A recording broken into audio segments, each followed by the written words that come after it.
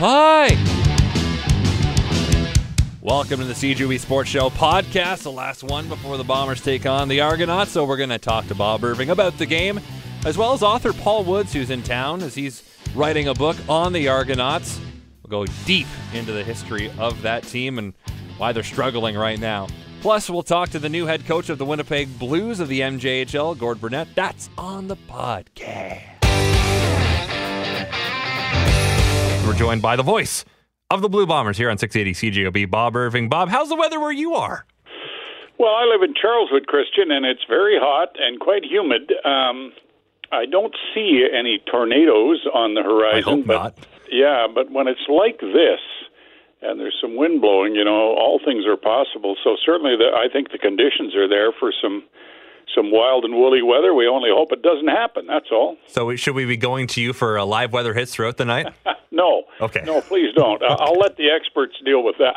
Okay. So we'll keep with your area of expertise, and that is the CFL tomorrow night, the Bombers taking on the Argos. A lot of the questions and a lot of the thoughts, I guess, this week have been the Bombers are 3-0, the Argos are 0-3, and we got to make sure we don't take them lightly, right? Well, I think we in the media talk more about that than the coaches and the players on the Bombers do, but they're inundated with those questions, Christian, and it's a storyline. It's one you can't get away from, so we do talk about it. It's interesting that Steve Daniel digs up all these stats. He's the league statistician. In league history, there have been just 5 occasions where an 0-3 team has beaten a 3-0 team, and the last one was in 2011, but before that, it was 1976. Oh, wow.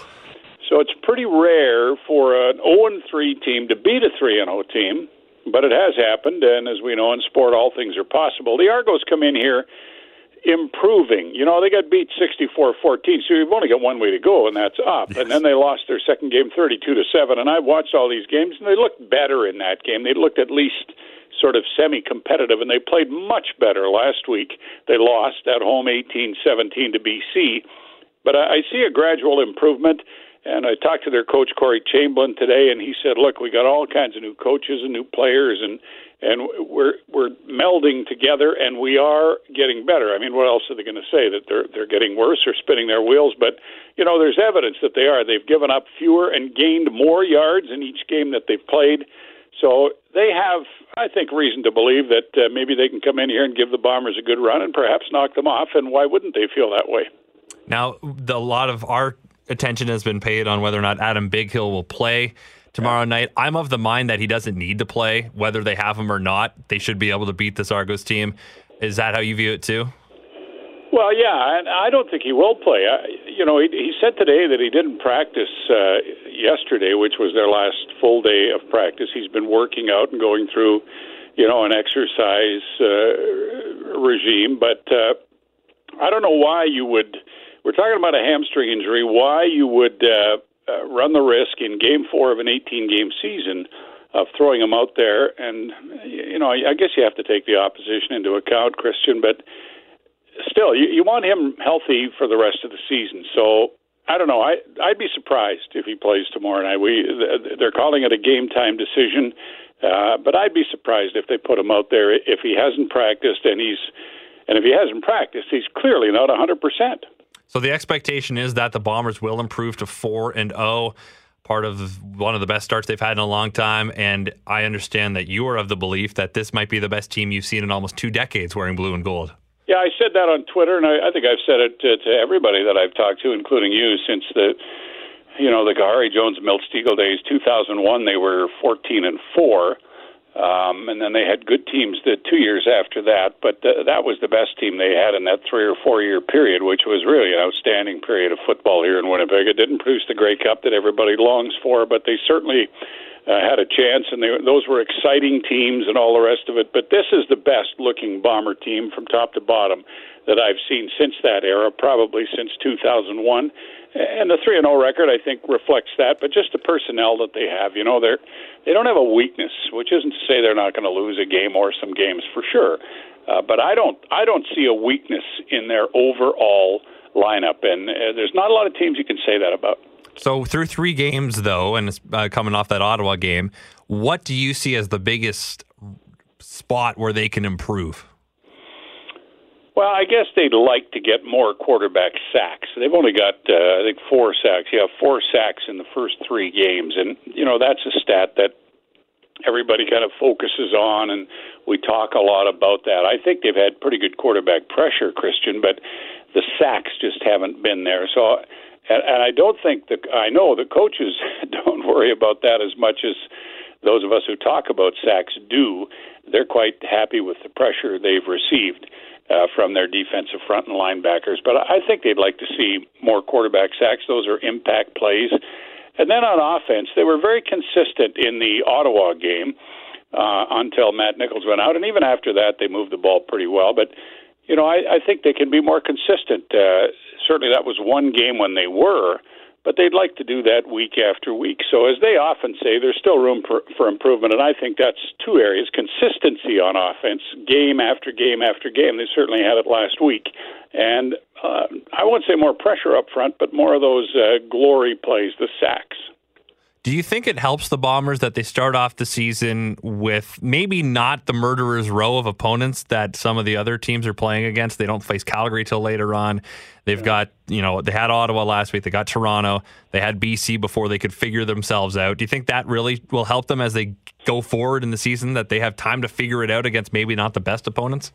I've thought about that, and I think there's arguments on both sides of that. I see Calgary as more vulnerable now than they might be later when they get players healthy and get all their new faces incorporated, although they certainly look good the other night in beating Saskatchewan. They played Edmonton already, the Bombers did, and the Eskimos are a tough team. These Eastern teams will probably, certainly Toronto, I think will get better as they go. So, yeah, I suppose, when you're playing the East, everybody thinks those are the easier games. Saskatchewan, I don't know. I think the Bombers might have been well served to get Saskatchewan early this season, because the Riders, if they ever get their quarterback situation settled away, will be a tough team to play. So I think there's arguments on both sides. But, look, they get Ottawa's one of the better teams in the East, and they beat them. So they get Toronto twice now. Ottawa comes in here. Then they go to Hamilton. And then it's back home to play Calgary. So, yeah, I don't know. I think you can make the argument you just proposed, but I don't know if it's quite as solid as it would have been if Calgary and Saskatchewan were as strong as they've been in the past. And you don't want to make proclamations through 4 weeks, but it's safe to say that right now the Bombers are the best team in the CFL. Yeah, I think they've proven that. All the power rankings across the league give them the number 1 spot. They deserve it. And if they can play at a higher level as they believe they can, that will only be cemented going forward. But now, again, be careful about tomorrow night. You could talk all you want, but you better walk the walk. And this is a game that, and I don't think, Christian, I don't think there's a chance in the world that they'll be overconfident or not well prepared. But there is an emotional component to sport. And sometimes if it's not there where it needs to be, it can make a difference. And that's, I think, what's difficult to muster up, because players are human, and they do know that the team they're playing tomorrow night is not as good as some of the other ones they've played. They know that. So, I don't know. We'll see. I don't expect them to have any sort of a letdown or a stumble, and I know they don't. So, let's see if they can prove that tomorrow night. And I know you're not in the business of making predictions, but what kind of game are you expecting tomorrow night? Well, I don't know if Toronto's offense with McLeod, Bethel Thompson at quarterback can have much success against this Winnipeg defense, which played really well in Ottawa last week. Bethel Thompson is a journeyman. He threw for 300 yards against BC last week, and they've got some dynamic receivers in Darrell Walker and S.J. Green, and, they've got some good players. James Wilder is a force at running back if you can get him going. But I think the Argos are going to have some trouble moving the ball consistently.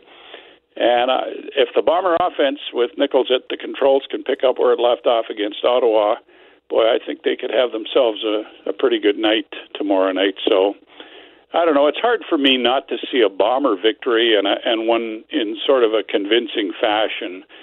But again, I will always temper that with, I've been doing this for a long time, and I've seen a lot of upsets, and they're always possible. So I expect a Bomber win. I expect a good performance. I don't think Toronto's as good a team as they are. I know they're not right now, and so I'll leave it at that.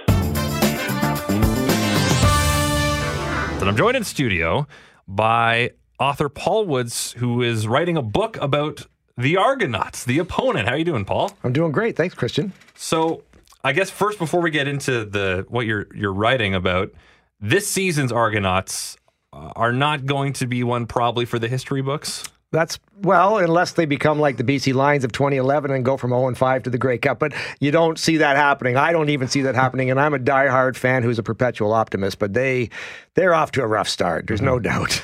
0-3, and even you look at last week, they probably should have beat the Lions. Yes, absolutely. That game was totally winnable. I mean, they made 4 or 5 glaring mistakes that if they'd even just not done one of them, there was a really good chance they were going to win that game. But you add them all up, you can't. When you're struggling anyway, and then you make dumb mistakes like missing a field goal because the holder and the snapper are not on the same wavelength. It kills you. Right. And it's almost worse to lose by 1 point than to lose by 50. And on a rouge on the last play, too. Yep. So tell me about the book you're working on. So the book is about the 1991 Argonauts, and they, of course, won the Grey Cup in Winnipeg, the first Grey Cup ever played in Winnipeg. That's why I'm here. I'm sort of getting the Winnipeg angles on this. What I describe it as far as the book, I say, the Argonauts have been playing football under that name as Argonauts since 1873, almost 150 years. And of all those years, 1991 was the greatest year in the history of the Argonauts. It may not have been the greatest team. They had Doug Flutie 5 years later, and that team was unstoppable. But the greatest year, the most magical, electrifying year in the history of the Argonauts was 1991. John Candy, Wayne Gretzky, Bruce McNall, Rocket Ismail, Matt Dunnigan, Pinball Clemens, so many storylines, and it all culminated right here in Winnipeg in the coldest Grey Cup ever played, with Rocket scoring the winning touchdown and the beer can coming out of the stands and almost hitting him. It's just an amazing story. So take me back to 1991. What was the climate of the CFL at that time, and how is it different from today? Well, it's interesting. I think it's actually fair to say, Christian, that the league was in worse shape than it is now as a league. There were several teams that were teetering. Long before they went to the U.S.? Well, that's right, and they did that almost as a desperation play. I mean, there was the Montreal Alouettes folded on the eve of the '87 season, taking away a lot of history. And in 1990-91, you had Ottawa Rough Riders were at one point declared bankrupt. Calgary Stampeders were on the verge of collapse. Hamilton was on the verge of folding, and it really looked like the CFL was heading to the end. And then all of a sudden, out of nowhere comes Bruce McNall, the owner of the LA Kings, and to buy the Argonauts, and he brings along Wayne Gretzky and John Candy. And the hype all of a sudden went through the roof in Toronto in a way that had probably never happened. And it was one of those things where it flared up big for a year, and then it fell back off again. And that's part of the story. I mean, the book will focus primarily on 91, but it will also get into sort of what led up to 91 and what happened afterwards. Well, what happened afterwards, too, was a back-to-back Blue Jays titles. Yeah, absolutely. 92, 93. And, Toronto's got a funny history. Whenever the Argos have won the Grey Cup, tennis has gone down the year after. It's a weird phenomenon, and I think part of it is that they were like Bomber fans are now a little bit. You guys have been waiting 29 years to win the Grey Cup. The Argos waited 31 from 52 to 83. In fact, I wrote a book about the 83 Argos, the team that finally ended the drought. Right. And it was. I say now that it was almost like when they won that Grey Cup in 83. It was like a pressure valve got released. Everybody was super happy about it. The city went crazy in '83. There was a giant parade. It wasn't as big as the Raptors parade recently, but it was a big parade. And then everybody said, okay, now we finally won the Grey Cup. Now let's move on to baseball. Now let's move on to other pursuits. And that happened in '84. It happened again in '92 after they won the Grey Cup. It's this weird thing where Toronto doesn't seem to appreciate what it has when it has the good teams. And unfortunately, back in the early 80s and through the 70s, there was still a lot of demand for it. So they were selling 45,000 seats a game in Exhibition Stadium.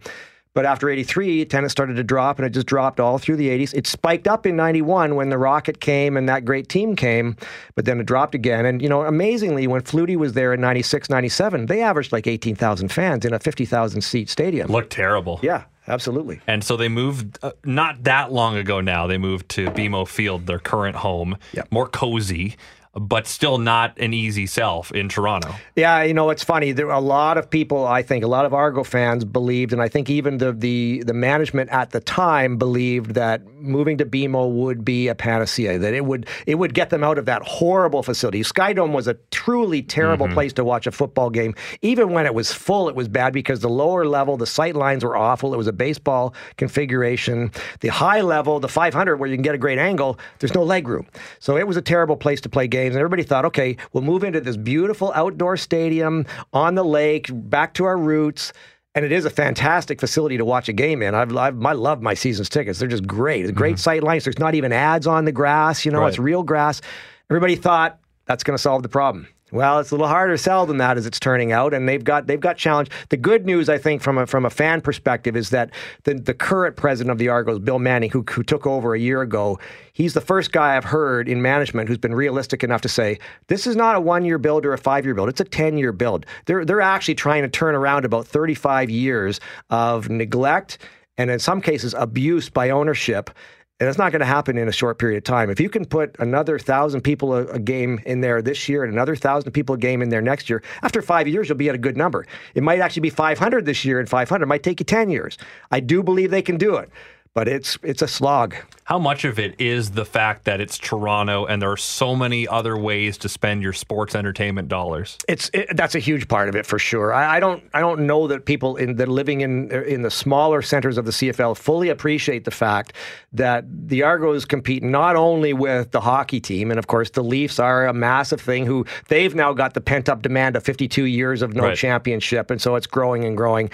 But you've also got the Raptors, you've got the Blue Jays, you've got a wealth of entertainment options. TFC as well. TFC, and then you've got like a massive amount of theater. There's so many, and music. All the big acts come through Toronto. I mean, everyone comes through there, and even smaller level acts that wouldn't make it to smaller size cities all make it to Toronto to play Massey Hall or other places like that. So you've just got an endless amount of options for how you spend your money. And unfortunately, the Argos are just not in the consciousness the way they were. I've been around Winnipeg today, and I've been amazed by how truly embedded the Bombers are in the fabric of this community. I see billboards everywhere for the W with community names. Yeah, that's a new initiative. Yeah, and I mean, I drove by a business that just had a big banner on the front of the thing that said "Go Bombers," and I'm thinking, like, I don't think the Bombers even paid for that. The business put it up there, right? And I'm jealous. I mean, the Argos have not been in Toronto's level of cultural consciousness of that level probably since about 1971, I suspect. And safe to say, it probably won't ever happen again. Well, yeah, probably not to that extent. I mean, there's just too much. But I do believe they can build it back to being a successful entity. It's going to be a niche. There's no doubt that it is going to be a niche thing. It's not going to be massive like the Jays. Well, the Jays are actually dropping down again. But the Leafs and the Raptors, I think, are now firmly embedded forever.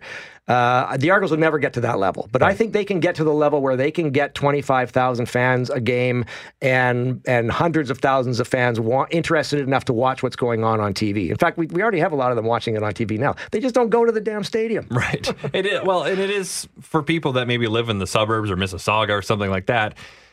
It's not the easiest place to get to. No one wants to go in the Gardner. Yeah, absolutely right. I mean, every now and then people will flare up with these ideas. Let's build a stadium out in Mississauga or out in Oshawa. And what that fails to understand is that you can't get to places around the GTA easily without, the location they're in now is about as good as it's going to get, because at least it's central, and all the roads go there and all the train lines go there, including the subway and the commuter trains. But I never want to drive to a game. I take the train every time because it's way too hard to go on the Gardner. You could fight traffic for 2 hours. Mm-hmm. It's a little different than here.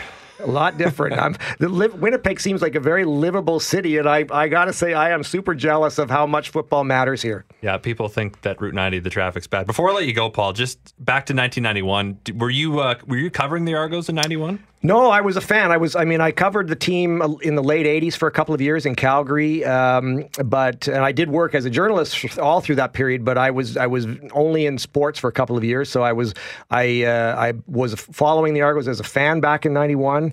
I didn't go to the Grey Cup in Winnipeg, and I guess I'm glad in a way because I would have frozen, but I did get to see a couple of the games, including the home opener that year where they had the Blues Brothers, and I will describe it in the book as probably the greatest sporting spectacle Toronto's ever seen. I mean, it was just a massive event that night. Football really mattered on that opening night in 1991.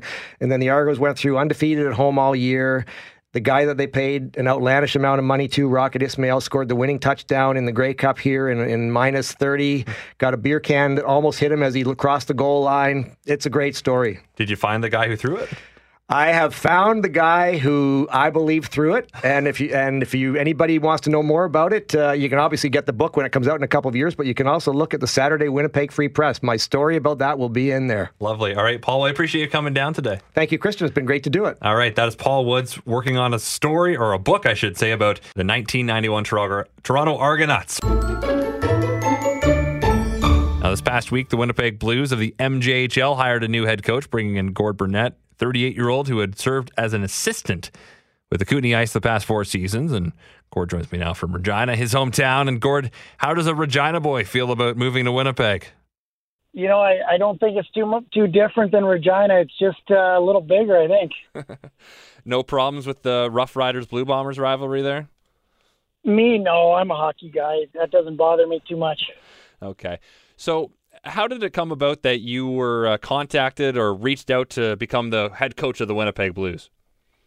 Well, I have a relationship with Matt and the ownership group there, and I know Terrace, the general manager, fairly well. We've worked together over the last couple of years with Team Saskatchewan. So, we talked briefly about it a little bit over the last couple of weeks, and then it kind of got a lot more serious last week, and we decided that, it was going to be a good fit for us, and we decided that I'd be moving to Winnipeg and coach the Winnipeg Blues.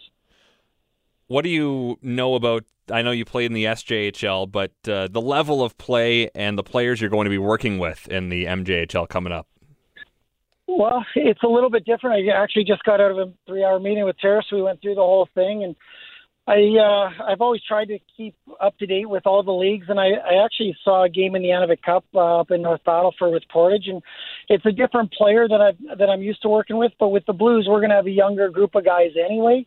So I'm used to working with a younger player like I had been in Kootenay with the Ice, and they're good players. They all want to be coached. They all want to get better, and that's what we're going to try to do in Winnipeg. Your prior coaching experience, how does that translate into what you're going to bring to the table here with the Blues? Well, I've coached at really a number of different levels in the minors, in minor pro, and then in the NCAA and major junior hockey with the Ice for the last 4 years. And for me, hockey is still hockey at all the different levels. It's just, the player you're working with, the age of the player, the skill level of the player. So, as you get younger, they have to learn a lot more about the game and different skills that it takes and a lot of, situational awareness and game sense that it takes to play hockey. After minor hockey, the game changes a lot with the structure that gets put in place by your coach. And I think for me, working with that age of player and now being the head coach, I'm excited to do my own things and see what we can teach these young guys and help them develop into the players that they want to be. I'm curious, after playing 7 years of pro hockey, you played in the ECHL Central Hockey League. Why did you want to get into coaching? Well, I've always loved the game, and, I've had a lot of different coaches that had a big impact on me in my life, and I feel like it's one way you can have an impact on today's youth and help them develop into the people that they want to be and help develop leaders out in the world and in the community and help them. They all have dreams to play at the next level, and I think that's something that coaches love helping young athletes do. Do you ever look back on your pro hockey days and reminisce? Never. Never. No, I don't really. I really enjoy coaching. I was never really a great hockey player. I was a guy that loved the game, loved my teammates, and I have a lot of great friends from the time I played. And I shouldn't say never, because when I see a guy I played with, we talk a little bit about it. But it's more what you're doing now and those types of things. But I just love being around the guys and competing every day, and so I really don't reminisce about the time I played. No. How would you describe yourself as a defenseman? Well, I was just a rugged defenseman that, shut down, logged some minutes against some skilled guys, and then killed penalties and did the jobs that everyone really didn't want to do. I blocked shots, killed penalties, fought whoever I had to fight. Whatever the team needed is essentially what I did. So I'm on your Hockey DB page. Can you tell me how many goals you had in the ECHL and CHL? I don't know. I'm sure I could count them on one hand, maybe two at the most. It's 6. 6. There you go. Yeah, I wasn't lying to you. There you go. Do you still have jerseys from places like Utah, Youngstown, Laredo, Elmira, Trenton, Phoenix, Victoria, Colorado, or Arizona? I think I have a couple. Sometimes they give you the jerseys at the end of the season, so I have a couple hanging somewhere in a closet. I'm not sure where they are, but I do have a couple somewhere. I know that. So back to your coaching now. What does the rest of the summer look like for you as you gear up for your first season with the Blues? Well, we just committed to do this, so I'm hard at work putting together the plan for the season. I mentioned I just sat down with Terrace for 3 hours, went through the entire schedule. So now I got to plug in some more of the things that I want to do, and I'm working with Hockey Canada with the U17. So we got the development camp coming up next week. So that'll be a week in Calgary working with, the best 16-year-olds in the country. So that's exciting. And then after that, hopefully take a couple days to relax by the water at the lake. And then I'll be packing up and moving to Winnipeg. Do you know where you're going to be living in Winnipeg? I've been on the internet for the last 3 days, nonstop looking for places to live, and I have not found anything yet, and I'm a little bit surprised at the prices, but not shocked, I guess. But I'll find something. I just don't know where yet. Well, you think they're high? I think so, yeah. Well, I'm coming from Cranbrook I've been in Cranbrook the last 4 years, and prior to that I was in some small towns as well, so the cost of living is a little bit higher in Winnipeg for me anyway. I mean, as far as big cities are concerned, though, it's not too bad. No, I'm sure compared to big cities, but I have not been in big cities. I was in Cranbrook, British Columbia. Before that, I was in South Bend, Indiana. Before that, I was in northern Arizona. All small communities where the cost of living was maybe what I've become accustomed to. So it's maybe a little bit of a shock, but I'll get used to it here when I settle on something. How much time have you spent in Winnipeg in your life? Really not that much. I was fortunate enough to help with Jets development camp last summer, so that was a week. And then other than that, I have really not spent any time there, really. Been through it, but that's about it. Okay, so if there's not anything you're really looking forward to finding out about the city then, other than the hockey market? Well, I know it's a hockey crazy city, and I'm excited to become part of it. And, I'll get to know the city when I get there, and I'm sure it has a lot to offer, but it's all going to be new to me. All right, Gord. Well, I appreciate you taking time to talk to me tonight, and best of luck as you get ready for the season. Hey, thanks, Christian. I appreciate it. Tune in to the CJOB Sports Show weeknights from 7 to 9 with me, Christian O'Mell, or you can download the podcast on iTunes. It's actually on iTunes now. Wow. If you got an Android, then I think you're out of luck, but Apple products, you're good. So listen to the podcast. Please subscribe. You can rate it. What's the worst that could happen?